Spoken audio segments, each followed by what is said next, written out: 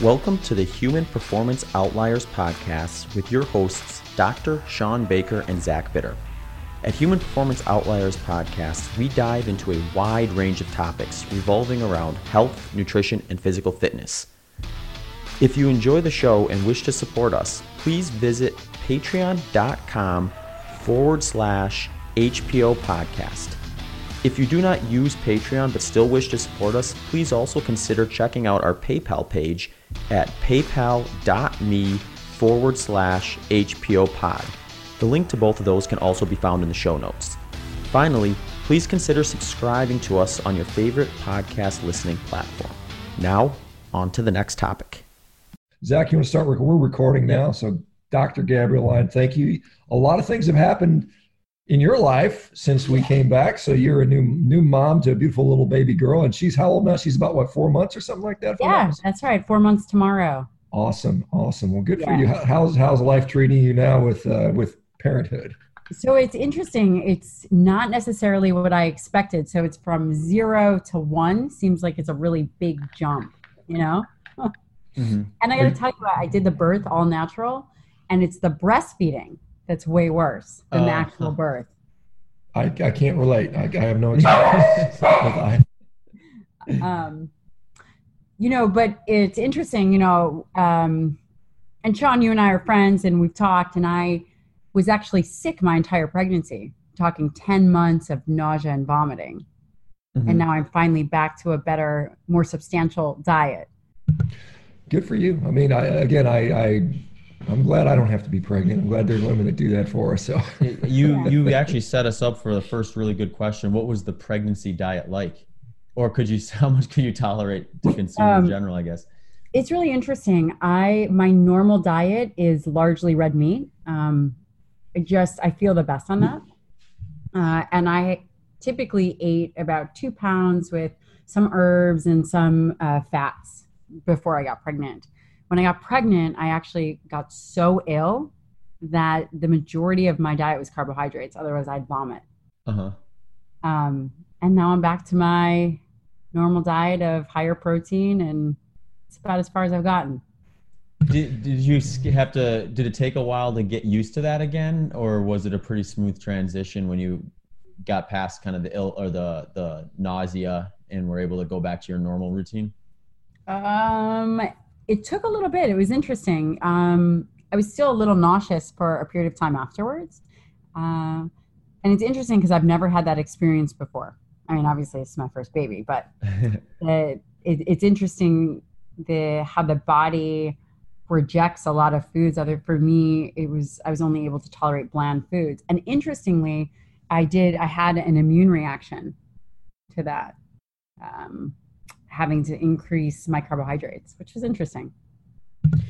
Yeah, I mean, I was in Malaysia, when was it? About a little over a month ago, and I was giving some talks, and there was another lecturer there from Cambridge University, a PhD. He's got a company where he does like food allergy or sensitivity testing, and he said they've done like 250,000 tests a year for 20 years. And the only food that almost never comes up as a sensitivity allergy is red meat, which is surprising because they'll see it with eggs, they'll see it with dairy, they'll see it with seafood and shellfish, and obviously plant foods, peanuts, and citrus, and all kinds of plant stuff. So it's kind of interesting to see. But so now, is she sleeping through the night yet? Are you at that? I know you're probably almost at that stage. I know. Almost. Mine were there where maybe one feeding in the night, you try to top them off really good before they go to bed, give them the Big Mac before they go to bed. Hopefully they sleep through the night. She's really physical. She started, where they go on their stomach and kind of push up. She started doing that at 6 weeks, staying upright. Wow. And good for her. Super active. Not quite sleeping through the night, just a very active baby. That's good. I found it because I've had 4, and I remember it was like for the first 2 years, they're like, all I do is poop and eat a little bit, and they're kind of mom. And then once they start moving and getting around, and dad, it's more dad. I mean, you hold them and stuff like that, but it's just kind of like, I'm waiting for you to get to where we can go out and do some stuff, run around, wrestle, do that stuff. So anyway, it's fun for mom early on. So yeah. It's interesting. I just started back at work, so it's been my I'm in the clinic 2 days a week and it's my first time back. And it's interesting, after 4 months of being at home and then separating from her, it's an interesting experience. Yeah, I mean, there's something like that maternal bond. It's just kind of interesting because she's totally dependent on you to survive, and it's kind of interesting how we kind of make it as humans. We had your former, I guess, mentor Don Layman on the show a while back. Talked about some good protein stuff, and I know that I don't think you, and I know you've been on some interesting. I know you're on the doctors, and you were on Mark Hyman's show, and so you've been getting some pretty decent sort of media, and you're trying to fight the good fight for certainly protein, and so are you finding that is a difficult fight to make in those arenas? It's probably the most challenging, and I can't believe it. I mean, I cannot believe the level of propaganda and anti-animal narrative that is currently coloring what individuals are actually even hearing. And Don, Don actually was here visiting the baby. Don Layman, he's mentored me for years, 2 decades, but he's also one of my best friends. And he was here, and we just were discussing what's happening. So he's actually speaking to academic, institutions about this very thing. And the propaganda narrative is really bad. And it starts with probably the money behind it, but then the physicians. So physicians inherently want to do the right thing. So I, went on a show with other physicians, and that show will remain nameless, although you know what that show is. And they were very plant-based, and they had their biases, and the information, I could say, hey, the Annals of Internal Medicine, through the grade system, looked at if protein was bad, if red meat consumption needs to change. And this is what they do. They're epidemiologists. They are epidemiologists. This is what they do. They look at data. The grade system is the same system that they used for trans fats. And they found that we don't need to reduce red meat. Yeah, interestingly, and I don't know if you're aware, you may know that Professor Gordon Guyot is the chair of that Nutri-X consortium. He's actually coming on the show tomorrow, so we've got him coming on.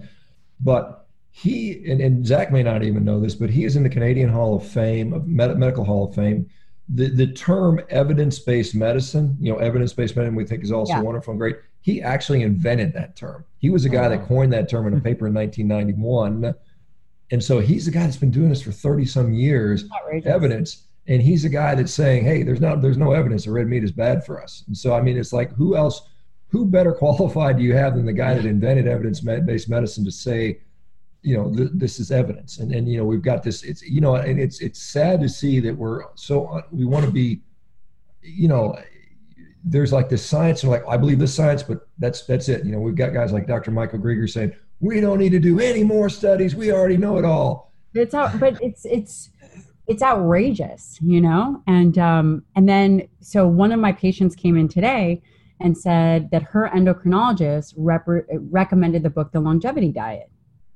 Now I don't need to tell you what kind of data is in the Longevity Diet, but books are not, books are not peer-reviewed information, and it's just so interesting how this trickles down from, you have to depend on the integrity of the researcher. Yeah, no, it's very much true. And then even the research itself can be problematic. I think it's just, and I wrote a book and it wasn't peer reviewed. But basically I go in there and say, we've got a lot of things we don't know, and there's a lot of problems with our nutrition science, the way it's gathered, the way we interpret it, the way it's not strong data. And I think, back to the grade system, when we look at Gordon Guyot, the World Health Organization accepts the grade system. So does the Cochrane Collaborative. So does 100 other organizations. And so it's like, why are we not considering that relevant now? Well, because it doesn't match the narrative we want to hear. And it's kind of a feel-good thing. But really, I think, my thought is we've got, and I think I can't remember who pointed this out. I think maybe Belinda Fettke or Zoe Harcum or somebody, they pointed out that there's about $5.7 trillion of capital out there trying to create this plant-based meat alternate protein industry, which is going to be projected 100 billion or plus. And so there's a lot of narrative. There's a lot of, sort of pressure to do this, and you just watch it happen. You can just see it happen, and it's starting. I don't know what, obviously your little girl is going to grow up and go to school, and when she's going to get to school and she's going to hear all this, this sort of propaganda that stop being mean and eating meat and save the planet and all that stuff. And it's interesting because the good fight, I would say initially I believed fighting the good fight and doing it right was educating people and saying, hey, listen, you need high quality protein. You especially need it as you age. It's important, not just for muscle mass, but overall well-being, right? Muscle is your metabolic currency. You have to protect against sarcopenia. And I really believed in my heart that we had to just educate, and educating people was enough. And then everyone was going to say, oh, wow, this makes so much sense. And then there came a point where I realized that the conversation it's not about education anymore. It is not about education. It is, how do we make sense and get through the narrative that is, and the propaganda that is pushing people to bad belief systems. I mean, it's so far beyond saying, here, let me present the data to you, because, you and I would say, okay, I'm looking at this. I can see where I'm right. I can see where I'm wrong. This makes sense. That's not even the conversation anymore. Yeah, unfortunately, people get their data from celebrities, from sound bites, from social media. This is the arena we live in now. This is where most of the data is out there. And so I recognize that this was basically a war of propaganda at this point. So you got to get out there and just, be on it 24/7, and you got to fight fire with fire, unfortunately. And I get criticized for doing that, but that's what actually works. That's what actually gets people to listen. And then you can present the data. But I mean, people don't want to hear the data. They've already made up their mind. Yeah. Oh, a pig is cute, and I can eat a Beyond Meat pig, or whatever they're going to do, or Beyond Pig or something like that. And so it's just. Do they really have a Beyond Pig? I don't know if they do. They probably have some. I think they have a pork analog. I mean, they've got beef and they've got chicken and fish. They've got a Beyond Fish, I think, don't they? Yeah, they've got like a fake fish sort of thing, and so it's kind of it's. And that's just weird. If you don't believe in eating it, don't pretend like you're gonna eat it. It's just weird. Yeah, that's got to be marketing to pull people who aren't along the ethical lines, I would imagine, right? Like like a lot of people they're ritualistic and habitual with what they eat. So they're like, I'm going to have my burger and I'm going to have this or that. And when they try to slide in, say, the plant-based burger, then they think it's going to slide in more seamlessly than, say, like a bean burrito or bean burger or whatever they used to use for that stuff. Well, I mean, we have to realize that the marketing and the people that are consuming these fake meat burgers are not vegans. I mean, they're only 1 to 2% of the market anyway. Right. 95% of the people that buy that stuff are omnivores that think they're going to save their health or their planet by eating the processed crap, which is completely not true. And there's such ridiculous marketing that goes behind that. But yeah. What? So I mean, yeah. Let me ask you, Gabrielle, what's the latest? I mean, you're back into practice. Yeah. I know you were doing some experimentation with peptides and stuff like that. Is the practice still pretty similar? I know Shane is in medical school now. I don't know if you changed the way you have to practice and with the baby. Are you changing much the way your practice is? So yeah, this is funny, Zach. I don't know if you know, but my husband was in the SEAL teams for a decade. Oh, cool. I think that he just got too comfortable and decided he wanted to do something else. He transitioned out of the SEAL teams. We had a baby. So he transitioned out in July, had a baby in August, and started medical school a week after. Wow. Yes, you didn't waste any time. It's like, well, why should things be easy in rainbows? So my practice is very similar. The practice of medicine is always evolving. I'm seeing patients 2 days a week, and then one telemedicine day. So the patients that are already my established patients, and I'm using peptides in practice, and I do a lot of hormone replacement and really optimization. So that aspect of practice hasn't changed, Yeah, that's actually this is a bit of a side note to what we were talking about, but the telemedicine stuff I think is really interesting. I hadn't really been too familiar with it actually until I think my most recent insurance thing had it included. And I was like, oh, that's that's a good way to streamline things a little bit. Have you found that that's been pretty useful, or is it kind of a little more difficult to be not in person with someone when you're talking about stuff like that? I think if you know them really well, and I use telemedicine with the patients I know really well, that are in my personal practice. It's always nice to see them in person, but the way that everything is going, there is a level of convenience for the patient. I have patients from all over the country, and even in New York City, they're all over, and maybe they're busy executives and they don't have time to commute and then see me and then commute back. I really love my patients, so I prefer in person. Yeah, I remember when I was back in residency many years ago, we had some of the early telemedicine stuff, and we were doing, as a resident, I was in Texas, and so we actually did 3 months out of every year as residents, we worked for the Texas Department of Corrections, and so we would provide health care to the inmates because it was a kind of a good win-win situation because we're still learning and they're prisoners. So, but I remember we were trying to do orthopedic exams from remotely on television, and having some nurse trying to tell them to do this. It was just comical. And, I was just like, okay, there's things like you make someone duck walk where you walk like a duck, and, that'll kind of show you might have a meniscal injury. And you're trying to do these things, and I would goof around and say, okay, now flap your arms like a chicken. And I just kind of playing, sometimes playing with the guys, but it was just and so we would get all these, we think we have surgical patients. And so because it's such a high risk to bring them in because they're inmates, it require big security details, and we would get death row guys, and we get all kinds of people they're bad people that we end up operating on. But we bring them in and we try to make the diagnosis over telemedicine, and probably 50% of the time we were wrong. We were like, well, we think you have this injury, and we actually put our hands on them. It's like, we're wrong. You don't need surgery. Send you back. But that was just the system at the time. But I think for certain practices, it's very conducive. The other ones, it's not, and so it's kind of still evolving with the way it works. But I don't think it's turning around. I think we're going to continue to mobilize, and there's more and more physicians online, and more like what I'm doing now with this company we just started called MeetRx.com, which is basically lifestyle and health coaching.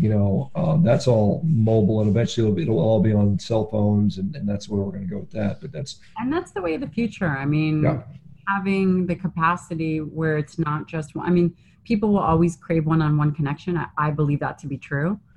But I think that there is a component of that with the availability of telemedicine is really, really helpful, because you can reach people that wouldn't normally be able to see you, Yeah, that is a great equalizer. And I would say that as much of my communication now is, via text, tweets, whatever, direct messages through.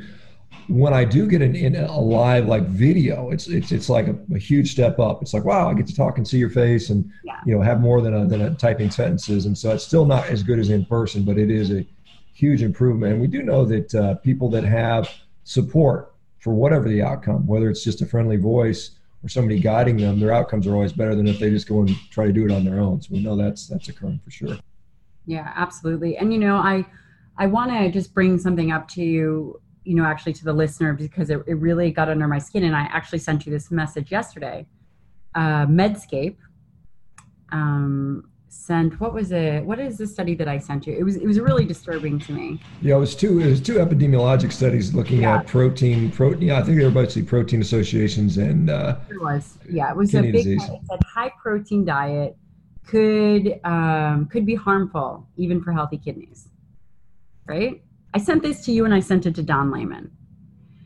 This is so frustrating because it's Medscape, and Medscape is considered a pretty honorable place for information for physicians, and they're sending this out, right? And this is, I don't even know, who is the group behind that is sending that out. This epidemiological studies from obscure journals. How did that make it into the headlines? What are they defining as high? Like when do you enter high protein versus moderate protein? I think they were like 20% of your calories coming from protein, and that's high. That's considered high. The average American's getting like 12 to 15%, which I would argue is dreadfully low. But we're seeing this, and it's almost as if even our journals or our go-to resources are resorting to clickbait, silliness. It's the same thing because they're just wanting to drive traffic, and it doesn't even matter if it's helpful to patients or not. And it is not a, the thing that frustrates me is we just keep doing these epidemiologic studies, which never, ever, ever lead to anything. Just do some damn studies, do some actual research on human beings, and stop, doing this epidemiologic stuff, which is a waste of time. And I completely agree with you. And I bring that up because this is what the physicians are seeing. And so the physicians are believing this, and then they're telling it to patients. It just feels as if this is an uphill battle that, we cannot educate. It's really challenging. Anyway, that's my rant. It is challenging, and I do it every day. But I think it's worth fighting. I think we just can't lay down and do that because, like I said, you've got little kids. You've got a daughter. I've got little kids, and maybe one day Zach will have some little marathon runners in his house. But if we don't do anything now, it's going to be. There's a book out there. The gal that wrote the Handmaid's Tale. And she wrote a couple other books with that, and one of them, I can't remember the name of it, but one of them describes this sort of fake meat, lab-grown meat future, and it's dystopian. I just think about that all the time. They actually called it SMEAT, SMEAT, like synthetic meat, SMEAT, yeah. And this is what we were eating, and that was just the way it is. And I think there's some people that can't wait for that. They just crave this, Star Trek. We're going to just get our food prepared in the holodeck, or and it's going to pop in some little food that looks like what it's supposed to be, but it's really just chemicalized garbage that it's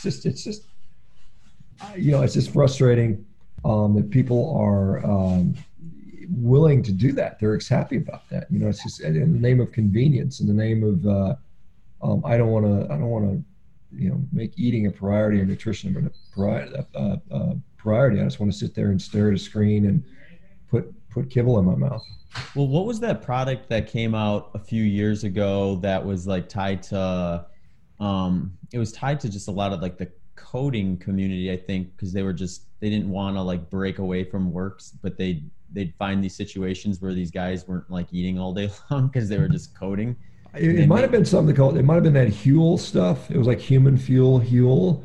Soylent. Was it Soylent? That was Soylent, it. Or Soylent, yeah, something like that. It's supposed to be all nutritionally complete, everything you need as a human or something like that. It's just awful. The propaganda is dangerous to the mass public, but who it really ends up affecting is the aging population. I mean, really. So they are going to, when you're younger, there's a lot of flexibility. You can eat a nonsensical diet and actually do okay. But, in the aging population, it's much less forgiving. And it's so dangerous for them in particular.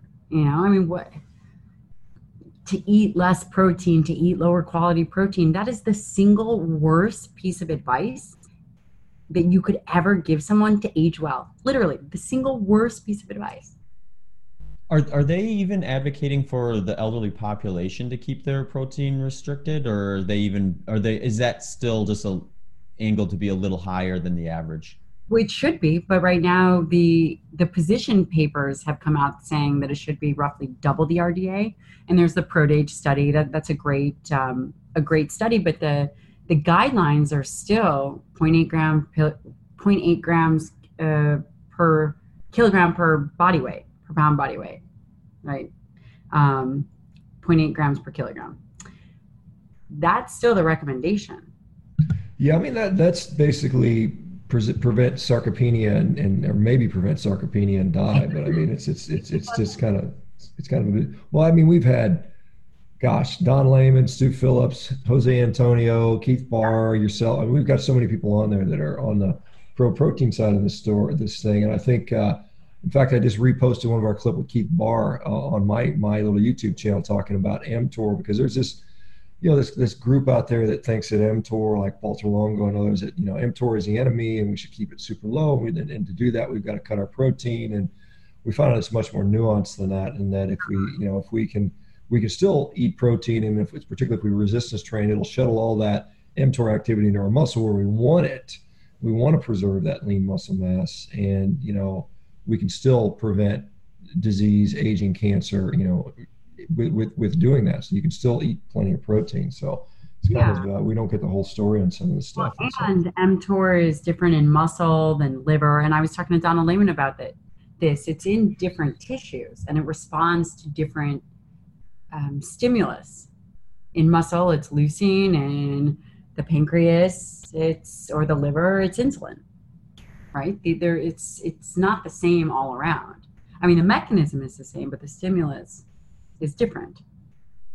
Isn't it too, like, I think like when you find someone who's following a high protein diet, however you want to define that, they tend to be folks who are more like animal product based, and they're not probably eating like 4 or 5 meals a day. They're probably eating a couple.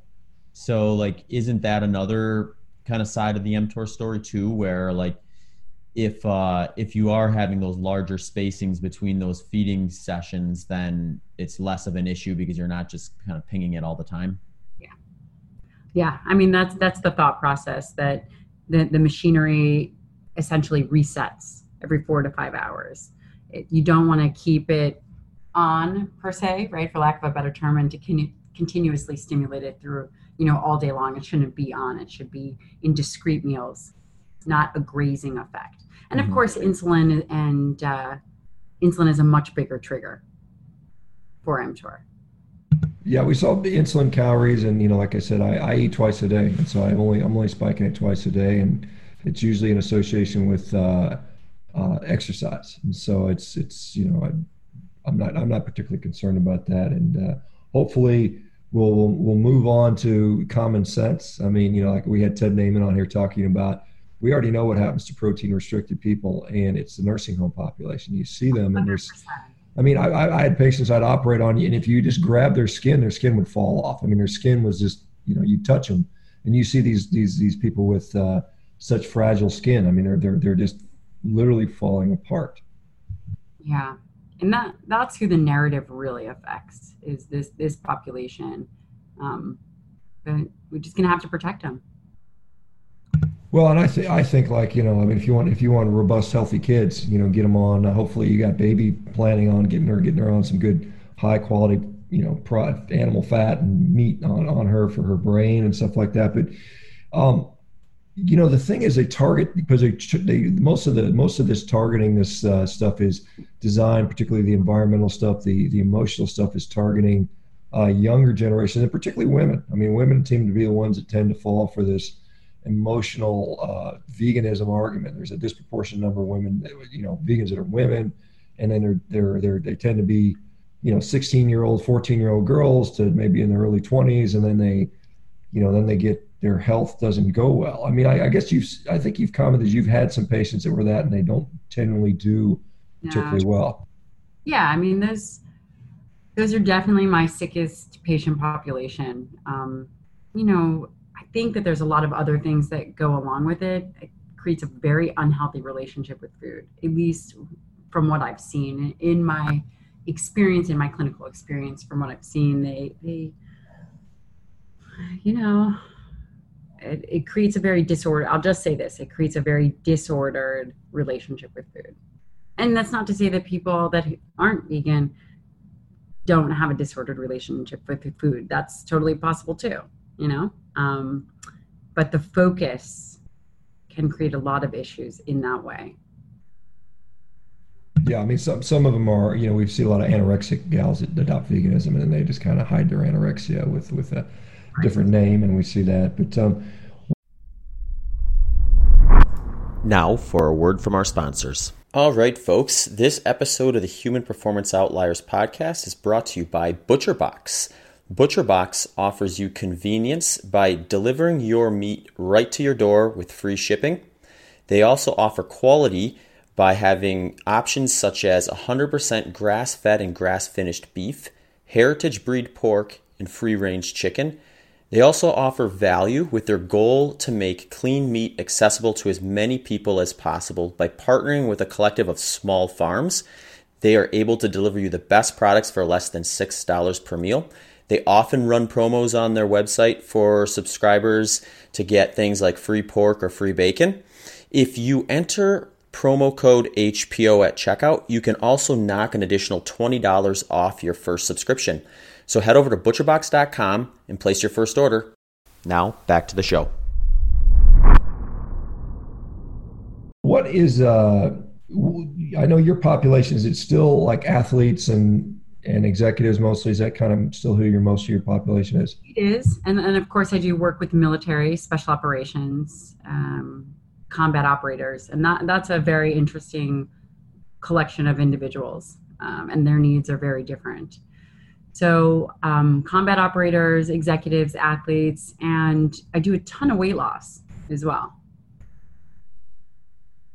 What so I'd be interested about the diets of those particular populations of weight loss folks, and then in the special force, because I work with a lot of the pararescue guys, combat controllers in the Air Force, which basically is our special operators there, and they definitely had some different challenges in what they were doing activity wise that they had to support. But I didn't really know much about nutrition back then. I was just the orthopedic guy taking care of their their labral tears and whatever aches and pains, and handing out ibuprofen and doing all the stuff we used to do. That's probably not the best strategy anymore. But so what do you find the guys that are charging hard, the guys that are special forces or athletes are needing that's a little bit different from the general population? Then what are you doing for obesity? So it's interesting. It depends on where they are in their cycle of deployment. If they're home, obviously on deployment, depending on where they're going, they either have cooks or they don't have access to really fresh food, and they're doing a lot of MREs. And you were in the military, you don't really get the highest quality of food, and the calorie consumption that these guys need is tremendous. One of the things that we have been talking about doing, and it's really based on the individual, is doing more paleo style MREs. And they have them. They're much more expensive, and the guys can purchase them themselves, and depending on where the funding is, get them themselves. That has been very helpful for them. I mean, again, the best impact that you can have nutritionally with the special operations is actually when they get home. So they go through a repair cycle, because when they're out in the field, it's a totally different ballgame. And in terms of weight loss, for me, and also studying under Donald Layman, it's really, you kind of phase them. They go through phases. But the first fundamental thing that we do, at least that I do in my clinic, is really fixing their nutrition. And that is sometimes even putting them on a protein sparing fast, which is a higher protein diet, and depending on their level of obesity. But high protein is typically the Do you notice, because I know especially within kind of the carnivore community, there's I guess a debate maybe about whether, like, what these ratios of protein to fat should be. Have you been seeing any nuance within that? Or are you having people have more success on weight loss when they're leveraging protein versus keeping the protein still at a relatively high compared to the average American probably, but not high compared to what you might see in like a meat-based diet that isn't focused heavily on adding extra fat to it? That's a really good question. I don't know. What is the average protein of a meat-based diet of a carnivore diet? What would that average be? I use myself as the average guy, I guess. I mean, I'm not quite average, but most people are probably getting their protein intake is around anywhere between 25 and 40%. I'd say that would be the protein amount. So much higher than the average American diet. So so would it be, how would that break out? Like break down to be 1 gram per pound body weight, higher, 2 grams? Yeah, I mean, that's something like, for me, I eat, what do I eat? So I today I had 4 pounds of steak, and I'm 240 pounds right now. So that's probably let's see, 350, maybe 400 grams of protein with that, depending on what. I weigh about 240. Okay. Yeah. So I'm getting probably close to 1.5 grams per pound. So I'm eating definitely a high volume of protein, but that is, for someone that is trying to actively be strong and maintain muscle mass and training hard. I'm getting ready for these rowing world championships, and I have to ramp up my strength training and ramp up my conditioning. And so and there'll be days where I'll eat 6 pounds. I mean, I know that'll happen. Like I had 4 today, and it's still early. I might throw down another 2 more steaks and have 6 steaks today. So we'll just have to see how the appetite goes. Because I'm going to deadlift tomorrow, and I like to, and that'll probably stimulate my appetite again. So it's just, I'm fairly intuitive. I mean, obviously my diet is not very varied, and so it's kind of like when I'm hungry, I eat more, and when I train harder, I get hungry. I mean, it just makes sense that works, and that's how I do it. So, and then how much fat is like an average? 50% would be then fat on average? Yeah, I mean, it would be, so it's either protein and fat and mineral to no carbohydrate. And so it's, so I mean, something like 60% of my calories are coming from fat, typically maybe a little bit more depending on the day of the week or something like that. But it's about, I want to say about a one gram of protein per 1 gram of fat, somewhere in that neighborhood, maybe even a little higher on the protein. Depending if I'm eating ribeyes, I'm eating more fat. That's probably as fatty as I get. And then a lot of times I'll eat, T-bones or fillets or hamburger or something like that. It's not. Sometimes I'll do a little fish, seafood. But it's kind of interesting right now, and it's just the way it works for me. When I'm eating nothing but steaks and water, I feel my best. I mean, my body composition feels my best. I feel stronger. I feel less inflamed. I just perform better. And so that's what I do. And then, the rest of the year, it might be, I'll put eggs in there and dairy in there and seafood in there. And once in a while, I'll have something that's not even carnivore at all. And, like my kid's birthday, I had a piece of cake on his birthday. And, it's just, but when I'm being honest with myself, that's what works for me. So yeah, it's interesting. What was it that the Paleo Mendocino group, didn't they have like an 82-18? Didn't they go as high fat as that?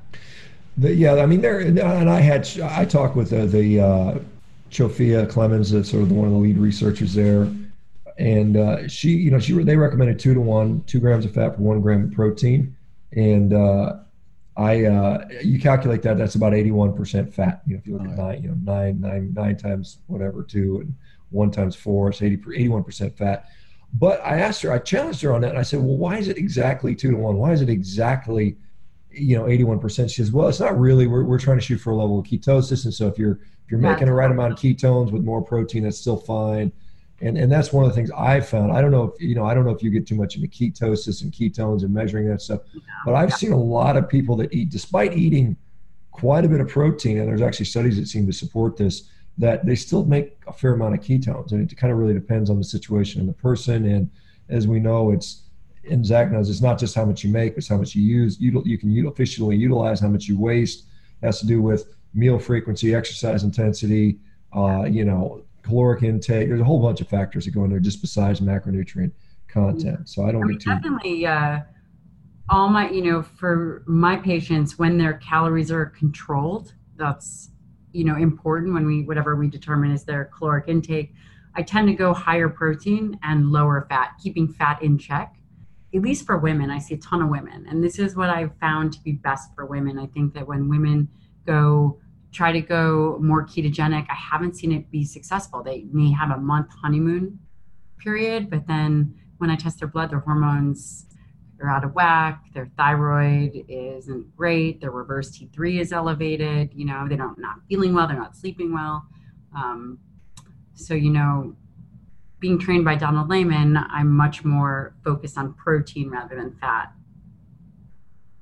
Yeah, I mean, I tend to, particularly as an athlete, I tend to skew towards protein. And I know, like, when people are trying to get lean, like really lean, you gotta kind of skew more to protein and go away from fat. I mean, that just works. I mean, that works for pretty much every single person whose job depends on being lean.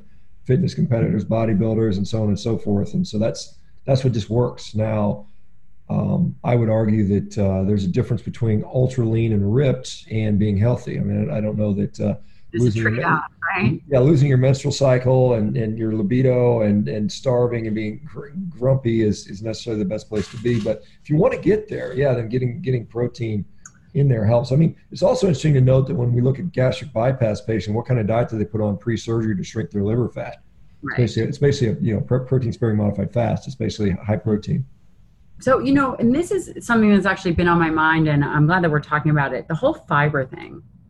And I know that you've talked about it before. I don't know if you've read anything more recent, but, I just love to hear your thoughts on, should we cycle it? Is there, fiber restriction? Do you think we need it? I don't think it's essential. I mean, it's clearly not, or if it was essential for life, I'd be dead long ago. I think, and this will be interesting to talk to Gordon Guyatt tomorrow, because I think, the same level of evidence out there that suggests that fiber is beneficial it wouldn't pass the grade classification. I'd say if you put that up against a grade classification, you would see that there's no real benefit. I'm going to ask him about that tomorrow if I get a chance. Really interesting. But, as far as fiber goes, I mean, yes, I think it's context dependent. If you are in a diet where you're having a hard time controlling your appetite, your satiety, if you're eating a lot of sugar and processed food, then fiber is going to displace some of that. It does have a role in satiety. And I think there's and that's one of the reasons it's beneficial, because it probably allows you to eat less. You could do the same thing with cardboard or rocks. I mean, if you put a bunch of cardboard or rocks down your gullet, you would fill up and wouldn't be able to eat as much. I mean, I think that is the actual benefit of fiber.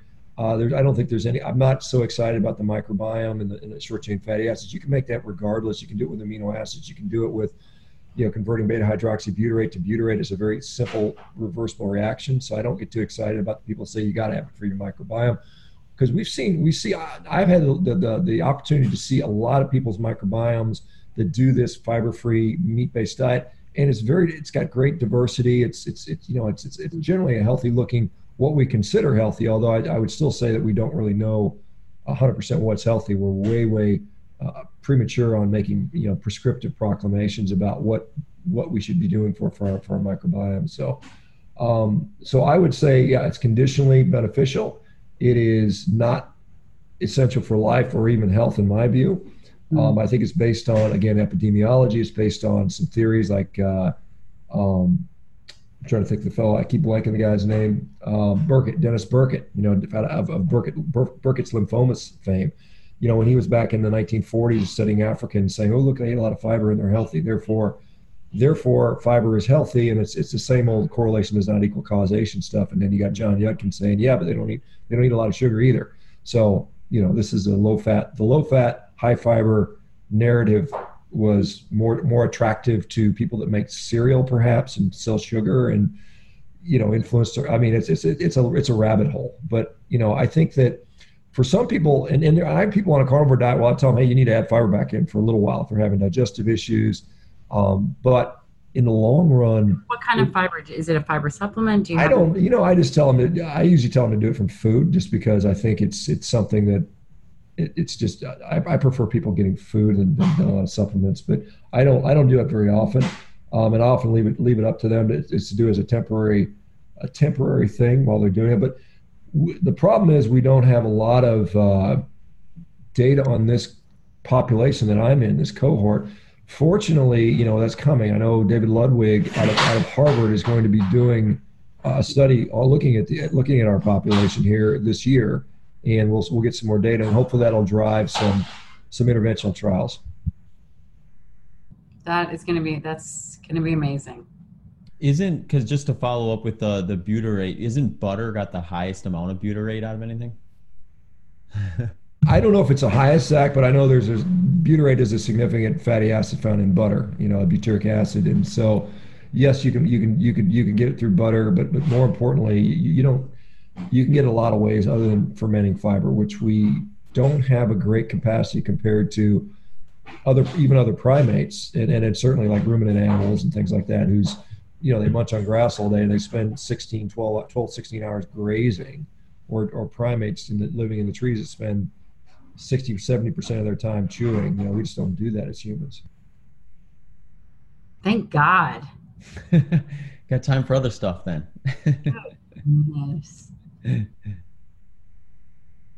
So when are you going to? So you're 4 months. So are you solid food time? Are you about to introduce? Or are you going to wait till 6 months? Or what's?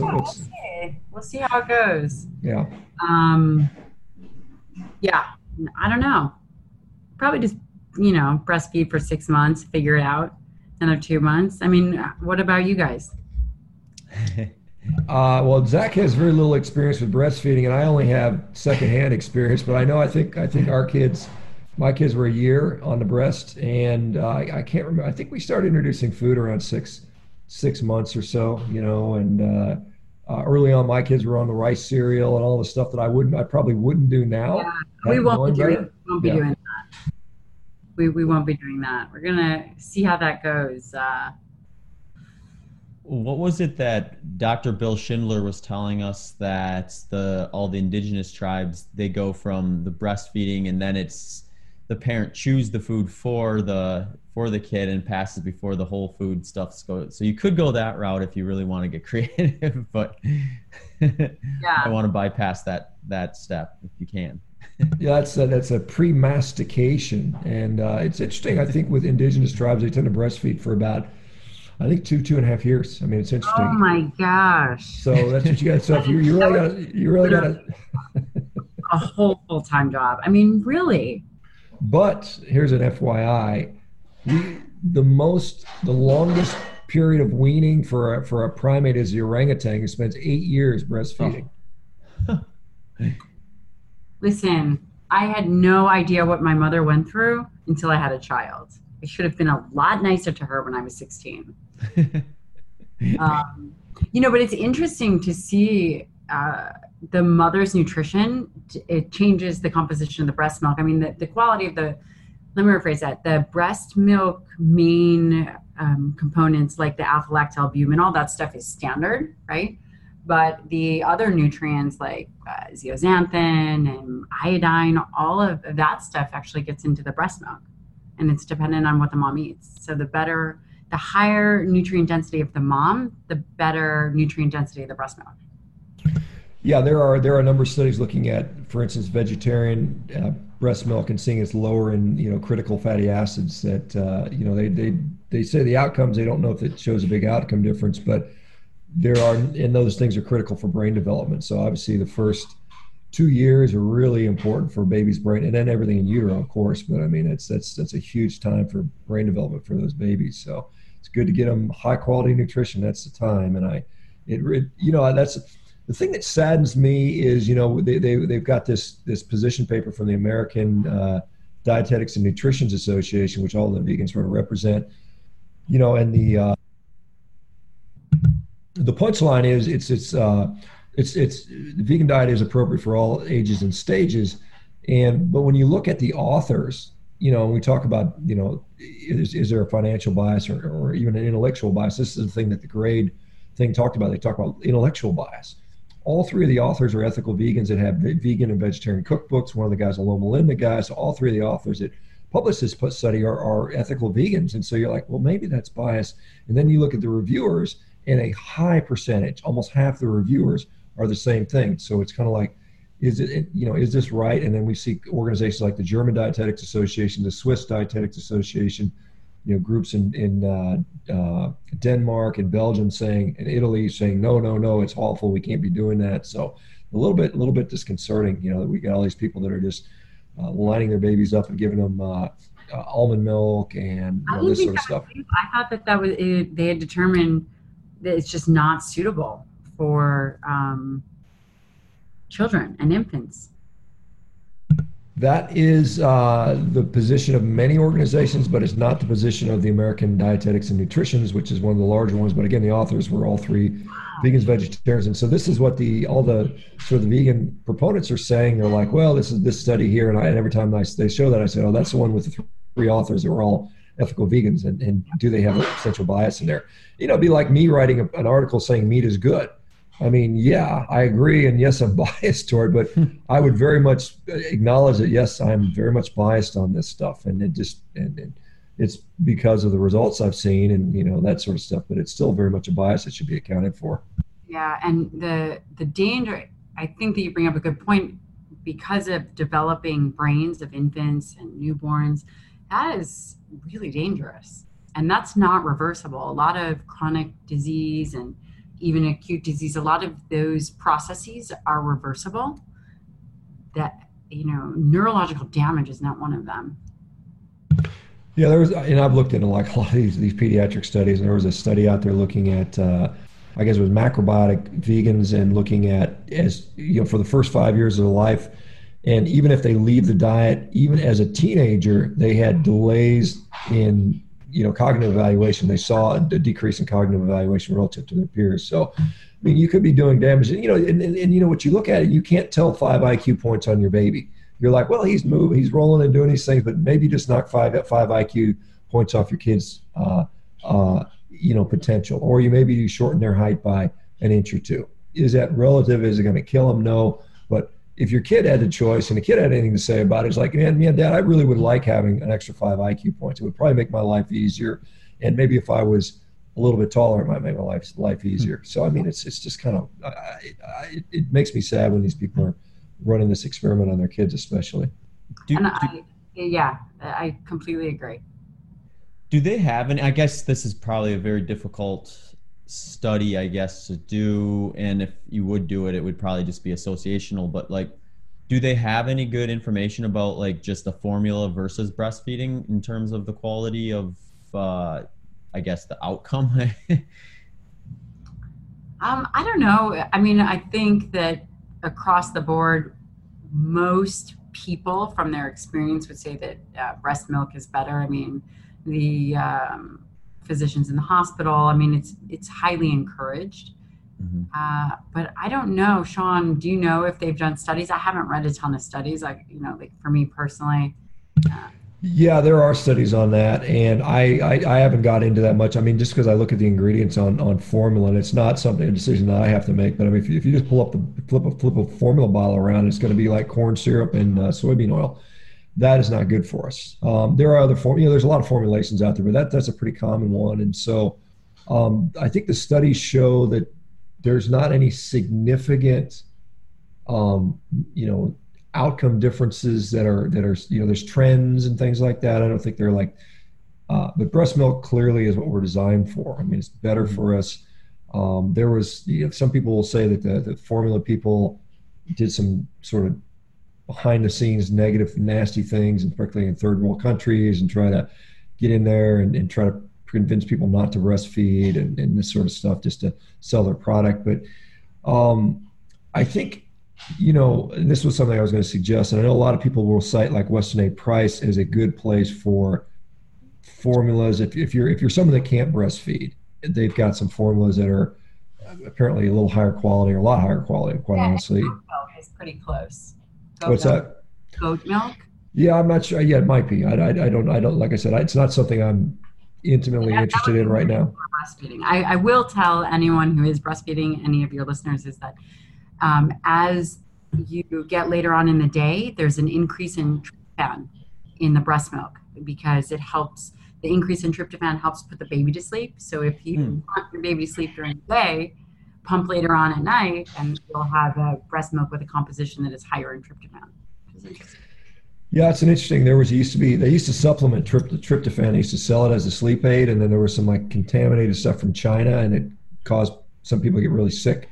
So that came off the market. One of the thoughts was turkey is high in tryptophan, so everybody would get postprandial sleepiness from the tryptophan in turkey. So it's kind of interesting, but that is it's kind of an interesting factoid about the breast milk. Yeah, I think the turkey stuff was by Fernstrom, the large neutral amino acids. I don't think, it's interesting, the individual amino acids, because I've been reading about it, there isn't a ton of stuff on them. It's like the amino acid science, it's still, even if it's been 45 years, it's still newer science, which is wild. Yeah, I guess because most of us eat protein, we don't eat amino acids. I mean, amino acids are supplements. It's hard to get just isolated leucine outside of the pill. And so you're eating, like steak behind me is going to have the full complement of amino acids plus. That's making me starving. Yeah, you got to eat. Yeah, I'm considering eating another couple of steaks. I don't know. Goodness. But so what are you finding? So you said, what is your diet currently right now as you're breastfeeding? Because a lot of people ask me about, is it safe to breastfeed eating meat? And I sell them. Yeah. So, and this is just me. The majority of my diet is red meat. And it's just been that way for years. It's what works best for me. My husband calls it prison food. He says that because we actually eat on ground bison. That's really my staple. It's high in zinc, it's high in B12, it's high in iron. It's just the OG of superfoods. Um, I'll add in a little oat milk in my coffee, and I use collagen, and that seems to help with my milk production. That's pretty much what I'm eating these days. I'm very simple. I am super low maintenance, and all of my friends that come over, they just think if I'm cooking, man, they're in trouble. Yeah, we had a dinner, Thanksgiving dinner. And we had some folks came over, and they eat stuff. So we got a bunch of just other food, but I was out cooking. I was cooking steaks, and I mostly ate steaks. But it was just kind of, I rarely do that anymore. I don't really have to think about food anymore. It's literally as hard as, do I want one or two steaks, and that's that for me is kind of nice because I'm busy. I got enough time. I'm too busy with other stuff to spend 3 hours a day preparing meals and cleaning up after meals and thinking about meals and that sort of stuff. Zach, are you? I can't remember where you're at, because you haven't run in a while. I mean, you've been off for a couple of weeks, right? So you're in recovery mode, or where are you at right now? Yeah, kind of a bit of recovery. I did a 50 miler about a week and a half ago. So I bounced back physically from it, but it's like, yeah, it's just, there's no reason to really jump into a big training block after that. So I'm eating pretty low carb, a lot of animal products right now. I've been doing a lot of, I'll get like a ground beef, and I'll make that, and then I'll just melt a bunch of like cheese in it, and that's pretty good. That's just kind of like a good like go-to to have around for me. I don't know, Gabby, Zach was on Rogan's show like a day or two ago. I just watched it last night. So he announced that he was saying, Joe, I'm thinking about running across the country and trying to break the record for running 3,100 miles in 40 days or something like that. And so, and Rogan's like, yeah, we're going to sponsor you, Zach. We're totally behind you. So Zach kind of roped himself into it. So he doesn't have a choice now. So he has to do it. Oh my God. What are you going to, I want to know, what is it? What do you maintaining that? What's that? Well, what do you eat? What do you the guy who has the record, I think he was eating like something like 15,000 calories a day or something like that. And I mean, I think he was eating just basically everything he could get his hands on. I think like, because when I'm training for most of the races that I peak for, I'll bring back some carbohydrate when I get into peak training. But with something that's as low intensity as this is going to have to be, I think this is like the perfect window for something that would be a little closer to like strict keto or zero carb, because you just wouldn't really want or need to have a real fast acting fuel source for something when you're going to be out there, 10, 12, maybe 14 hours a day on average. So that's where I'm at right now. But it is funny because I talked to the guy that I was planning this with the day before going on Rogan. So it was like, we barely even scratched the surface as to like the logistics of it all. And I had no clue that Joe was going to be that excited about it. I figured he'd be excited about it, but I didn't think he was going to want to sponsor it and promote it and everything. So we might be working with a little shorter timeline than originally planned, but I'll have to do my homework. To plan for something like that in terms of training. Oh, for training? Yeah. So, I mean, it's so foreign to anything I've ever done before but just my general like principle and philosophy with training is you just get as specific as you can to the event you're doing as you get closer to it. So for something like this, where it's going to be really slow, really long, I would just probably the balance would be, I'm going to want to do a training block that gets me ready to be on my feet all day.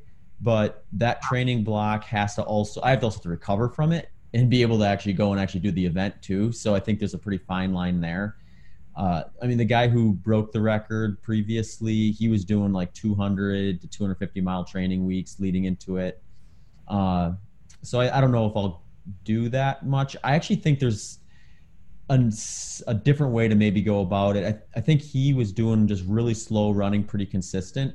Whereas I think there's maybe a way to do like a speed walking mechanic and then also a running mechanic and alternate between the two, in which case then I'd have to really work on the speed walking mechanics. I've never really done that before. So, it would maybe make it a little more simplified in terms of the way that my body gets stressed over the course of it if I'm not doing the same mechanic over and over the entire time. but I've got a lot of homework to do is what I learned the last couple of days. Hey, Gabrielle, let me ask you on because on your pregnancy, you were still working out during your pregnancy, weren't you? As I recall. Yeah, Yes, yeah. So you feel like you're bouncing back pretty quickly, or are you at your where you want to be? so my normal body fat percentage is about 14. Okay, And that's pretty low. right, Yeah. I mean, so that's kind of where I normally am. And while you're breastfeeding, so now I'm breastfeeding, I'm at 24%. That's really high for me. But I am back training. What type of workouts were you doing when you were pregnant? Was there like a Kettlebells. oh, okay. So just a lot of kettlebell work, a lot of squatting, a lot of functional movements. And I was sick the whole time, so I would do a set, then go throw up, and then do another set. I mean, when you're married to a SEAL, there's There's no taking a break. no excuse. Yeah, I used to. It was kind of funny when I was in the military. I was in. It's kind of funny. I went through officer training school, kind of wimpy thing, right? So, but I got back from playing professional rugby in New Zealand. I was like Superman in shape, and I go to this thing, and it's Air Force officers, and it was like the Bad News Bears. These guys weren't athletes; they were like clowns. And I was just like hard charging. I mean, I was running. It's like I was running a 400 meter in like 55, 56 seconds at 240 pounds, which is not bad back then, Zach. But I would run, and I would get done with my PT sessions. We do all these practice PT sessions, and I'd almost just about puke after every one of them. I just pushed myself till I couldn't do it. And it's kind of crazy to think about that, but that was what I was in. I remember there's a guy that he reminded me kind of like the Tin Man from the Wizard of Oz, or the Scarecrow. He was just kind of really uncoordinated and flopping around. And I was on the we had to write a newsletter. It was just this silly officer training stuff. They made you do all these stupid tasks, and we were in there, and there was one of those big paper cutters, and he had managed to cut his own head in that thing. I don't know how he did it. It was like these were guys that were like, you guys are not at all athletes, but it was just comical the way they did that. But I remember that throwing up's not fun. I can't imagine that you do that. And I've done that a few times working out, but I tend not to. I've done where I've pushed myself so hard, like on like the Airdyne bike, where I'd go as all out like a minute on that thing, and I would literally question my sanity and my existence. I'd stand outside. I would go outside. I would do it in my house or where I had the thing set up, and I would have to walk outside because I believe that there was more oxygen out there, because like there's clearly not enough oxygen in the room. I got to go outside and get some more. I'd rather be laying against my truck going, my God, what am I doing? It's craziness. But that is what we kind of crazy people do. I'm sure Shane does the same sort of stuff. And so lifting weights, doing kettlebells during pregnancy is fine. That's what most OB-GYNs will tell you, I think, unless you got some kind of set of previa or some weirdness going on with that. It's interesting. There's not much data on pregnant women in training, and they really don't have. Because I looked, because a lot of them are saying, oh, be careful, and the data actually doesn't support that. There isn't much information there about women and training, pregnancy in particular, and training. So I thought that was quite interesting. Yeah, I mean, if you just look at, I would imagine, nomadic humans, women did not have the chance to just kind of lounge around, when they're moving from, place to place, and the same thing with other animals. I mean, not that, we're not the same as other animals, but I mean, you don't see, most animals in the wild are, they're pregnant and they keep doing what they're normally doing. And you want to protect your muscle mass, because that's going to be your biggest protector against gestational diabetes. I mean, obviously a diet, but your largest site for glucose disposal is your muscle. Yeah, muscle is important. We've talked about that many, many times. It's always good to reemphasize that. What do you got coming up in the near sort of term? Obviously baby is going to be very important there, but any big projects coming up, any new, are you going to be going on any more shows or anything like that? Yes. So I'm working on a book. Awesome. Finally, really kind of getting myself together for that, working on a book. We're actually speaking at definitely at least two of the same conferences this year. So we'll both be at PaleoFX and KetoCon. I'm speaking here at Stronger New York, and a couple other ones. NTA. I don't know when this podcast comes out, put another one in, I think it's Portland, Oregon. Okay. And then just, I'm really working on some of my online programming, because a lot of people are asking for the people that can't come see me in person want me to still be able to educate them. And so I'm working on an online course about muscle-centric medicine. And hopefully that will be up and done. Yeah, I still love that. I love that term, muscle-centric medicine. I think it's great, and I think it's important. And it just kind of, I get frustrated when people say that, just because you have muscle doesn't mean you're healthy. I mean, and the implication is, people that are just have no muscle are just as healthy as people that have muscle. And I would say that's probably not true. Yeah. I mean, obviously there's people that are, and I think this is something that when we talk about Keith Baar, and I think strength and muscle go together, but strength is probably the more appropriate. It's not that you have to be a hulking bodybuilder to have good benefits, but you need to have good strength levels, and you need to have decent amounts of lean mass, and I think that is the sort of the messages we should get out there, and particularly for women, because women, I don't know if it's still, I mean, stronger women are becoming more and more accepted, at least in some parts of the community, but we're still seeing this anorexic, runway model, eat salads and eat 700 calories a day type of thing that's being promoted to some degree. And that's just, that doesn't set you up for a healthy aging after age. I saw Christy Brinkley, model. I remember girl, when I was a boy, I thought she was super hot. I was like, wow, Christy Brinkley, and seen her on Sports Illustrated, but she's in there vegan, vegetarian for, decades. And now and she's not that old. She's like early 60s, and she falls. And I mean, her arm is shattered into really bad osteopenic fracture. And this is something that could have been avoided with more protein in the diet. And I would argue more animal protein in the diet.